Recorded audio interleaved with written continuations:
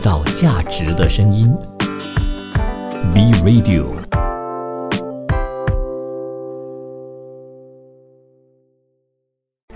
从在地走向国际，从新视角观望世界，从吉隆坡看天下。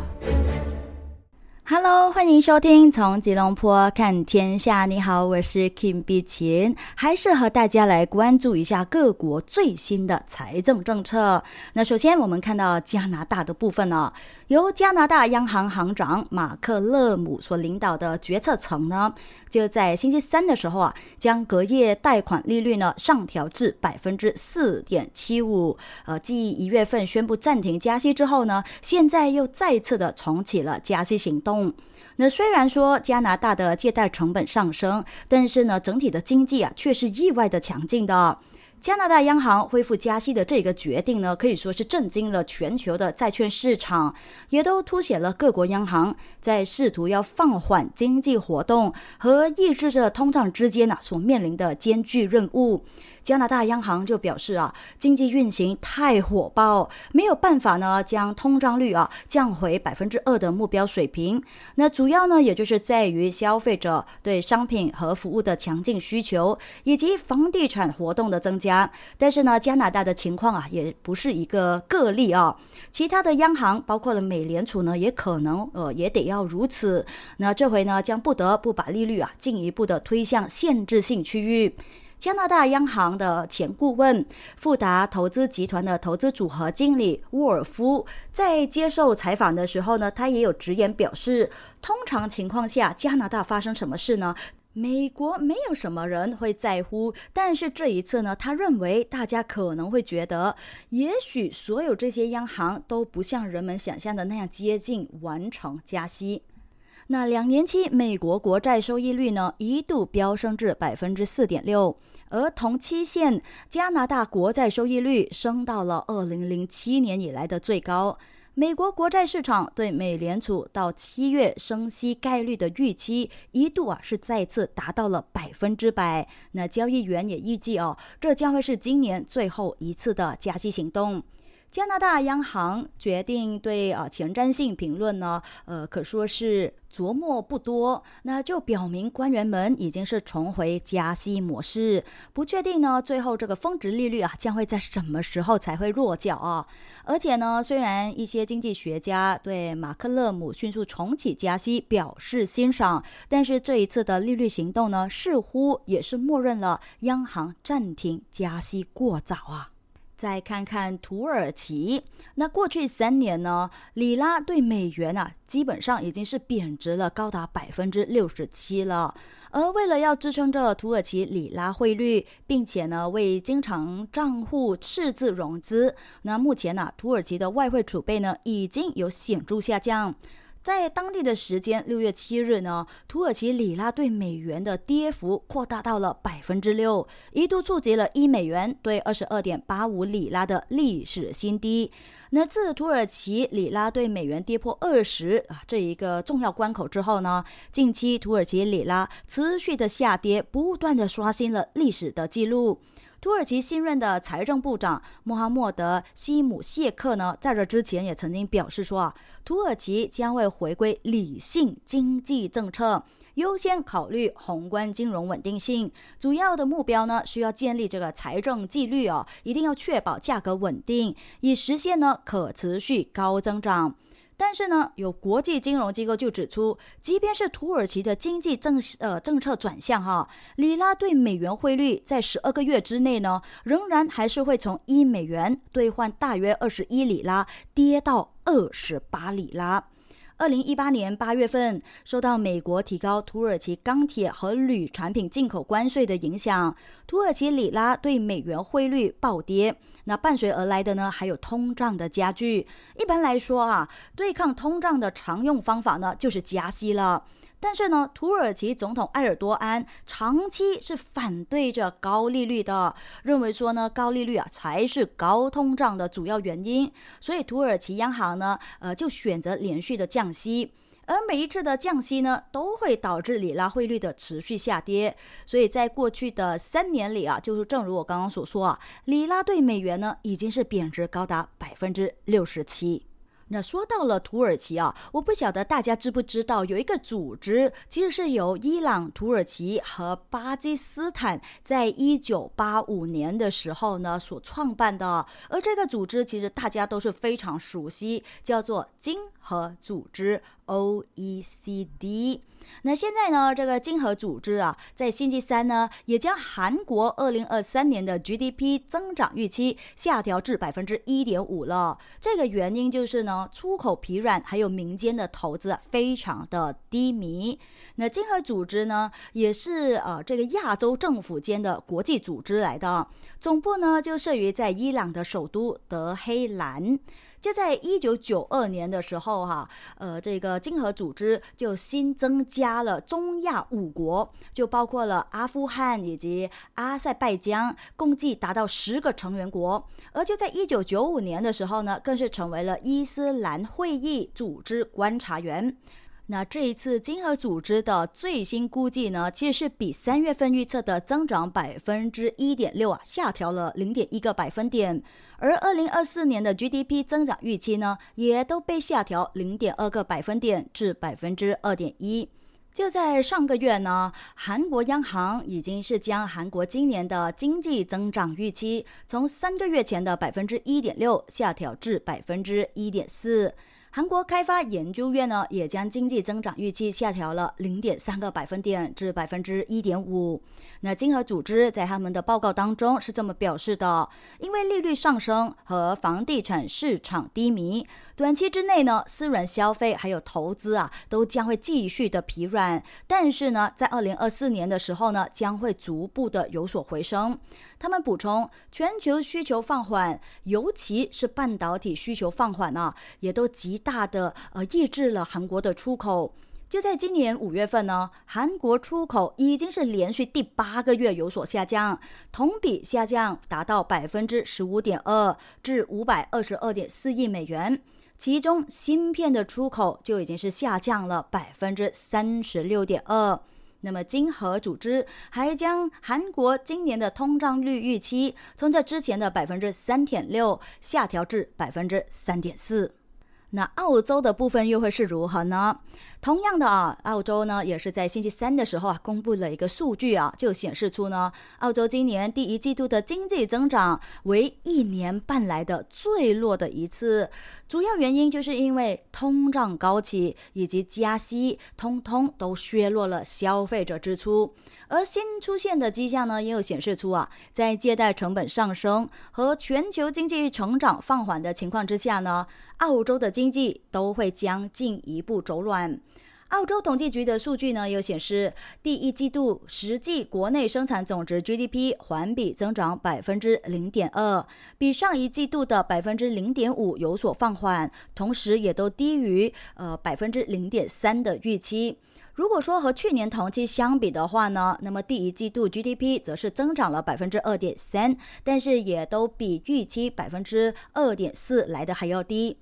因为通胀高企，还有抵押贷款利率上升，澳洲家庭呢也正在收紧着钱包。那么第一季度的家庭消费呢，仅只是增长了 0.2%， 对 GDP 的贡献为 0.1%。那主要呢也是来自基本商品和服务的支出。在家庭储蓄占收入的比例呢，则是降到了 3.7%， 也是2008年以来的最低水平。那消费者呢，也都削减了家用设备还有汽车等等这一些可自由支配的支出。澳洲统计局的国民账户负责人叫做基南他就表示到这是季度 GDP 连续第6次增长，但是呢，却是自2021年的9月份新冠疫情封锁以来的最慢增长的一次。他说，私人和公共固定资本呢，形成总额是一季度 GDP 增长的主要推动力。GDP 的数据呢，也是澳洲联储货币政策决策过程的一个关键就在星期二的时候呢，澳洲联储也都出人意料的将基准政策利率上调了25个基点至 4.1%， 同时也都是创下了11年来的新高。先休息一下，进入一段资讯，回来之后呢，再继续为你分享有关于澳洲的房租的状况，以及英国的房价。有涨也有跌，到底哪里一国涨，哪里一国跌呢？稍回来再为你公布。欢迎你继续留守着创造价值的声音 Be Radio， 创造价值的声音 Be Radio。欢迎回来。受到人口快速增长还有房源供应严重短缺的推动澳洲主要城市5月份的房租是创下了有史以来的最大同比涨幅，这就凸显出了澳洲的经济呢面临着巨大的通胀压力。房地产咨询公司 CoreLogic 在星期四公布的数据就显示出，悉尼和珀斯5月份的房租是零涨的，那涨幅呢就达到了 13.2%， 推动 CoreLogic 的首府城市房租指数上涨 11.7%。 堪培拉的表现呢就是最弱的，那么上个月的租金呢则是下降了 1.9%。租金飙升以及未来几个月呢也可能会进一步的上涨，也是促使澳洲央行行长洛威在4月短暂暂停加息之后，又在5月份恢复加息，并且呢在这个星期再一次加息的原因之一。那租房成本的飙升呢也已经是成为了一个重大的社会问题因为呢这就让人怀疑说澳洲人获得负担得起的住房的能力。那数据有显示出自从新冠疫情爆发以来呢，澳洲主要的城市的租金基本上已经是上涨了高达 25.7% 了，也使得房租中位数呢达到了每个星期611澳元，约合 406.96 美元，或者是说呢每个月就需要缴付2650澳元左右。澳洲5月份的住房空置率呢也徘徊在 1.2% 的历史低点附近，而待租房屋总量比长期平均水平则是低了 33.3%。 有限的库存呢就表示着说租户的选择更少了，而议价的能力呢肯定又是变得更弱。那另外一方面全澳洲各地日益严重的租房短缺也都让到很多留学生呢是受到了冲击。住房权益倡导人士就担心说留学生呢会遭到剥削的风险因此呢就呼吁高校和政府呢一定要介入，并且呢提供帮助。那其实我的先生呢他在之前也是在澳洲留学他也有和我提到那里的房租基本上还可以是过得去的，但是呢这个吃的方面呢就几乎都是自己来煮饭这样子来解决的，不然的话呢房租再加上那里的生活费呢其实也是刚刚好而已基本上是过得去的。那如果说想要去一些夜店消费一下，去放轻松一下的话呢，那么大家在下个星期就要自己算一算了，你的这个生活的成本还大概剩下多少了，这样子来过活的那现在眼下澳洲的房租又再一次涨了，基本上学生又会更难熬了。确实是希望说能够学校或者是政府能够介入来提供一些帮助了。转个地区，我们一起来看看英国。那英国抵押贷款机构哈利法克斯这个就有数据显示出英国5月份的房价呢出现自2012年以来的首次同比下跌。那这就凸显出了随着英国央行持续的加息，那么房地产市场呢也面临了一些不利的因素。那数据显示，英国5月平均房价呢就比上一年同期下降了 1% 至286532英镑，这就意味着英国现在的房价呢是比去年8月的峰值低了 2.5%。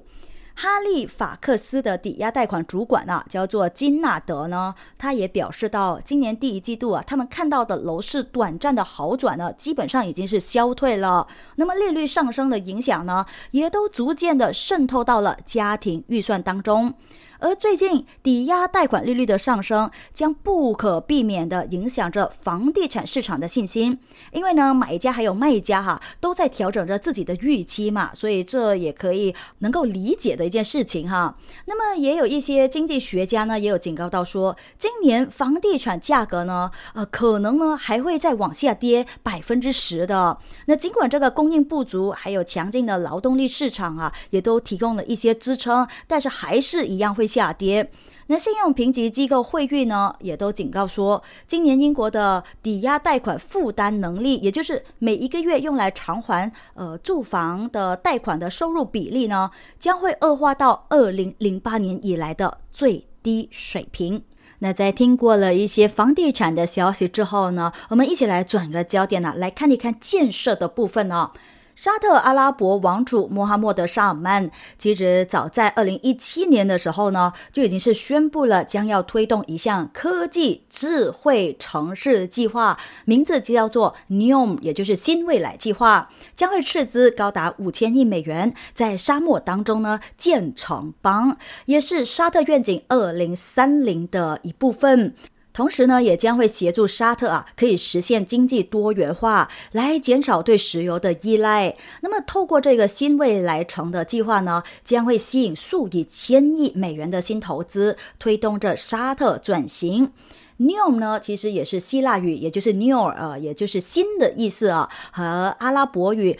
Mustaqbal， 也就是未来的一个组合字所组成，就代表着呢利雅得对新未来的展望。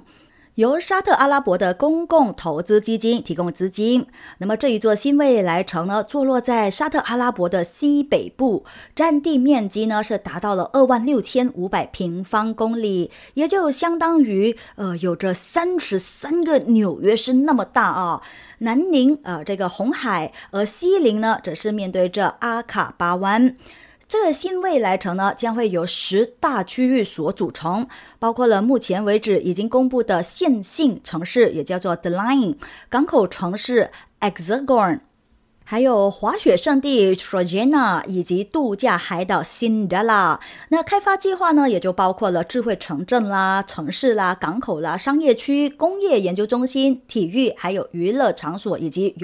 这个旅游中心的。那么商业和科技中心预计将会为沙特阿拉伯国内生产总值 GDP 贡献高达480亿美元，创造38万个就业的机会。那这项计划呢，也将会在今年的第一季度开始建设。根据开发商的表示呢，目前已经是有大约2400名的员工在新未来城生活还有工作，而首个完成的项目预计将会是 Cinderella， 也就是这个度假海岛那么开发商也计划在2024年初呢，将会迎接首批的游客。而 Hexagon 也就是港口城市呢，将会坐落在新未来城的最南端，也是红海沿岸的八角形港口城市。Trojana 也就是滑雪胜地呢，是一个计划当中的滑雪胜地位于在萨拉瓦特山脉。而 The Line 呢，也就是线性这个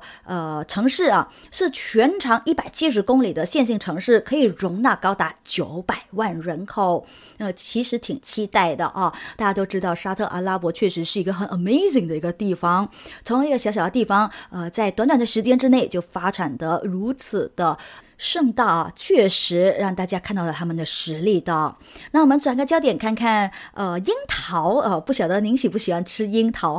其实樱桃这个水果呢，一直呢都被视誉为中国的北方春果的第一支，它也受到了大众的喜爱的。那作为烟台大樱桃核心产地，富山区已经是有150多年的栽培历史，目前呢种植面积是高达11万亩年产量更是高达8万吨。那根据新华社的报道呢，张格庄大樱桃交易市场的这个负责人郭磊他说以往收获之后呢，这个果农呢都是将这些樱桃直接拉到去市场当中，和收购樱桃的客商呢讨价还价的。那么现场运输不畅，这个果瓶呢就会受到损害而买卖双方呢就会非常的忙乱不堪的现象呢，都会时常有发生的啦。可是近这几年来呢，中国市场管理就用了一种新的思维还有新理念呢，来运营着管理大樱桃的市场，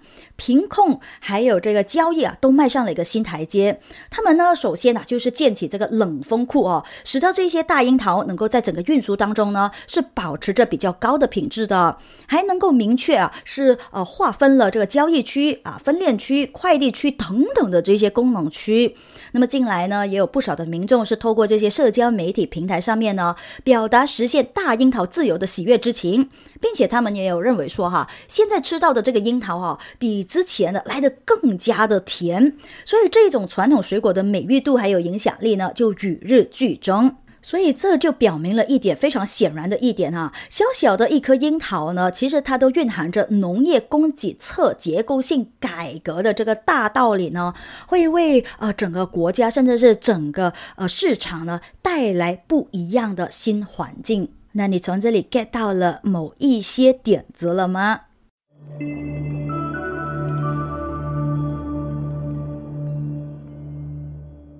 创造价值的声音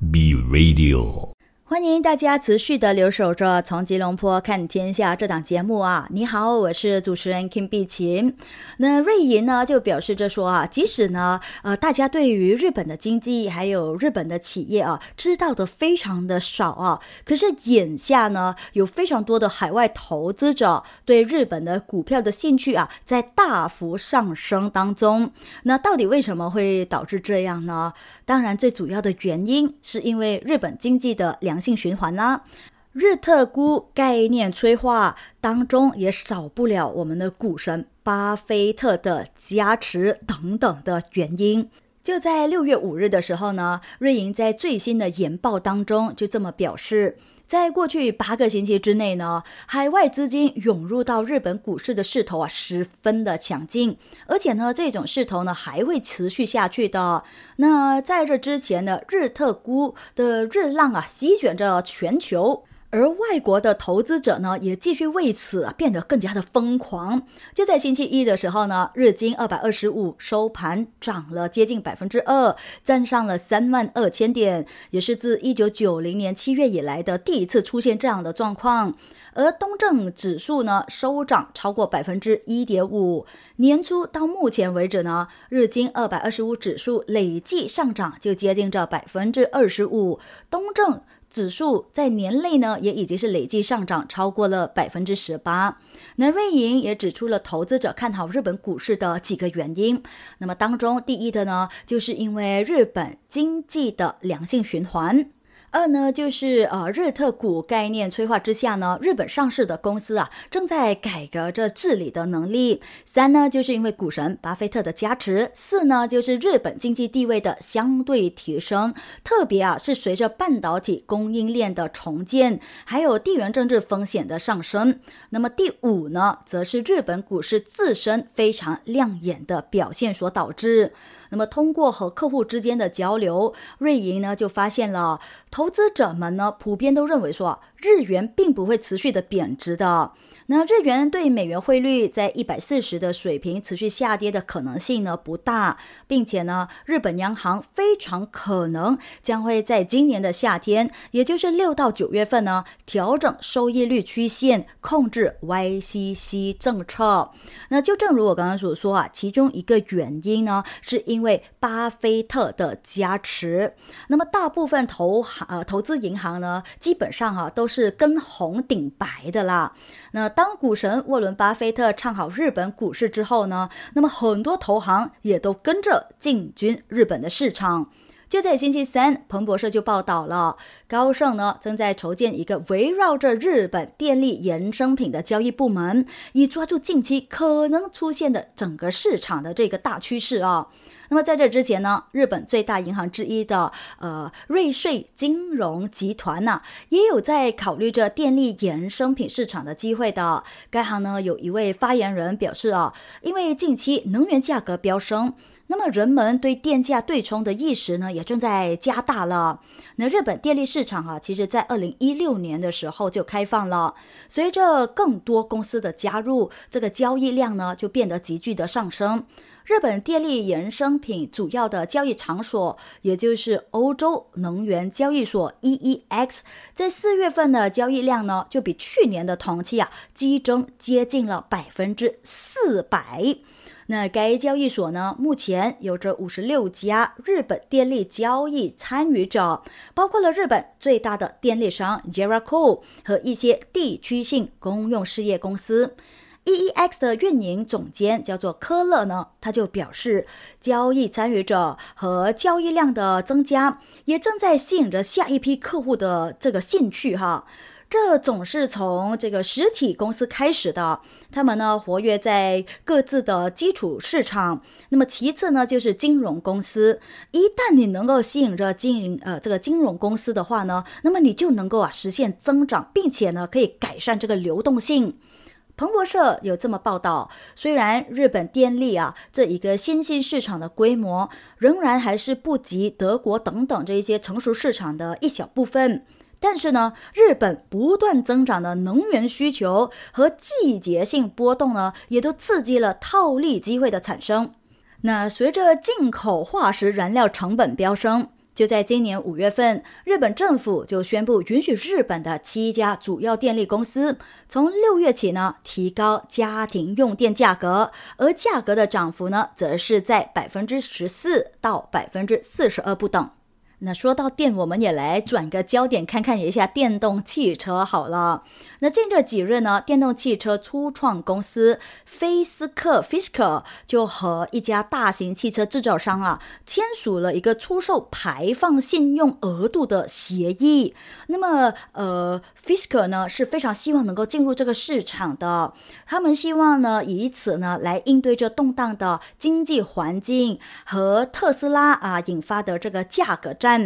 那么其实在不到1个月前呢， Fisker 就下调了2023年的产量目标，并且呢也公布逊于预期的第1季度调整后亏损。那 Fisker 虽然说没有透露将排放额度是出售给了哪一家公司，包括了特斯拉在内的许多电动汽车制造商呢一直在向未达到排放和燃油经济性标准的其他汽车制造商出售因为超过标准而获得的额度的，而这也为资金紧张的初创公司呢创造了一个利润丰厚的收入来源。那因为通胀和高利率削弱了消费者的购买力嘛，现在整个电动汽车的公司呢还在和需求放缓做着非常强烈的斗争。那特斯拉就通过降价来增加销量的策略呢，也都给到其他的这一些电动汽车公司带来了负面的影响Fisker 就表示了，在这个月晚些时候呢，还将开始在美国交付全电动 Ocean SUV， 而截至星期二收盘呢，该股就涨了 1.7%， 报 221.31 美元。那如果你不晓得 Fisker 是怎么样的一家初创公司的话呢，在这里和你稍微科普一下Fisker 呢是位于在美国加利福尼亚州的一个小型汽车制造商，它拥有自己的 Fisker Coach Built 设计的工作室。那么该公司呢是在2005年成立，而在这之后呢，主要的业务呢就是要为顾客提供专门手工打造的超级跑车。那么现在呢就以制造豪华混合动力跑车为发展方向，并且呢也在2009年的时候呢是推出了自己的首款混合动力量产车型的。那如果你对车企没有什么研究，没有什么兴趣的话，也或许你对它比较陌生的话，那接下来这个品牌这个产品你一定会非常的熟悉的，它就是 Apple 苹果。那大家也都知道嘛，苹果就推出了最强头显可以说是一夜封神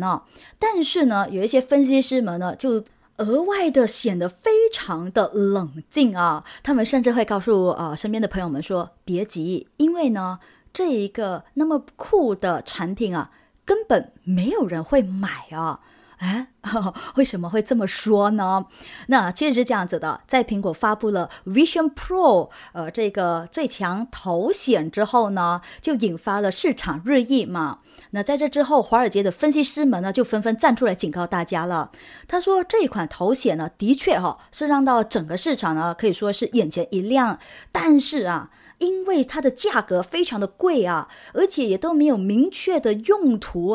所以真正买的人其实真的并不多除非你真的非常的有钱，而且呢你是追逐这些新的潮流的产品吧。那么当前市面上呢，不仅仅是有比它这个性价比更高的产品的，就连它本身所带来的所谓技术颠覆性还有变革性呢，基本上也都是非常的差强人意。可是对于这款头显呢，苹果公司的 CEO Tim Cook 呢，当然是要赞一赞的啦。他说它是一个全新的增强现实平台，一个革命性的新产品，也都将会带来一道空间计算的革命曙光，将数字内容还有这个物理世界呢可以融合在一起，就像 iPhone 改变了手机世界一样。可是一开始呢，整个市场并不买账那苹果的股价呢也都连续2日并没有出现任何的涨势。可说投资者们呢，对于这个新推出的产品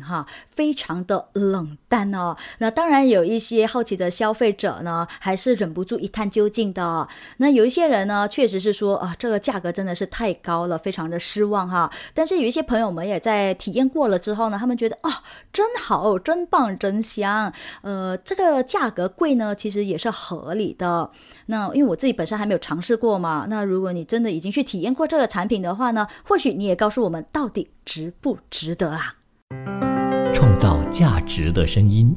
B Radio。 欢迎回来。有一位知名的风险投资家叫做马克·安德森，他就以软件正在吞噬着世界 Software is eating the world 而闻名。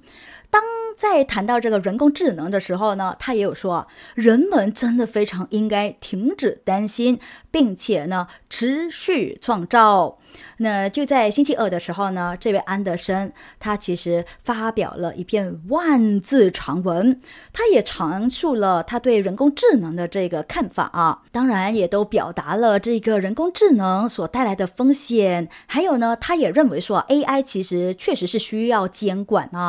那么在试图抵消最近所有关于说 AI 末日论的这个讨论的时候呢，他也提出了一种可以被视为是过于理想主义的观点。也就是说呢，他说其实 AI 不想杀你的 doesn't want to kill you。 他说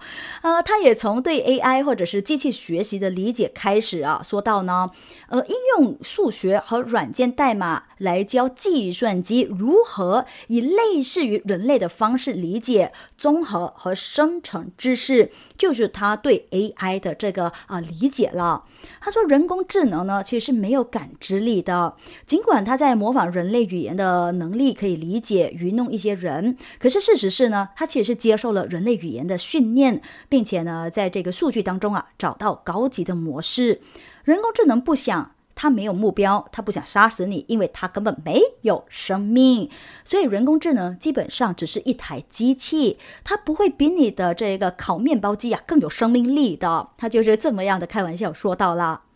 也确实啦因为这个 AI 技术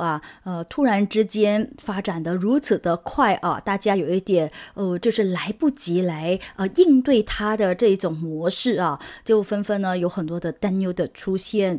不过还是那一句啦，如果我们使用得当的话，或者是监管得当的话呢，这应该不成什么大问题的啦。那不过呢，有一些人就认为说这个 AI 或许呢会让到美国可能会失去相对于中国的一些优势。那到底这话怎么说呢？美国人工智能独角兽 Skill AI 的 CEO 王大人 Alexandra Wang 呢，他就表示说在 ChatGPT 等等人工智能新工具使用数据的质量上呢，其实美国可能会失去相对于中国的优势的。那他表示说，美国处在和中国争夺 AI 领域主导权的关键时刻。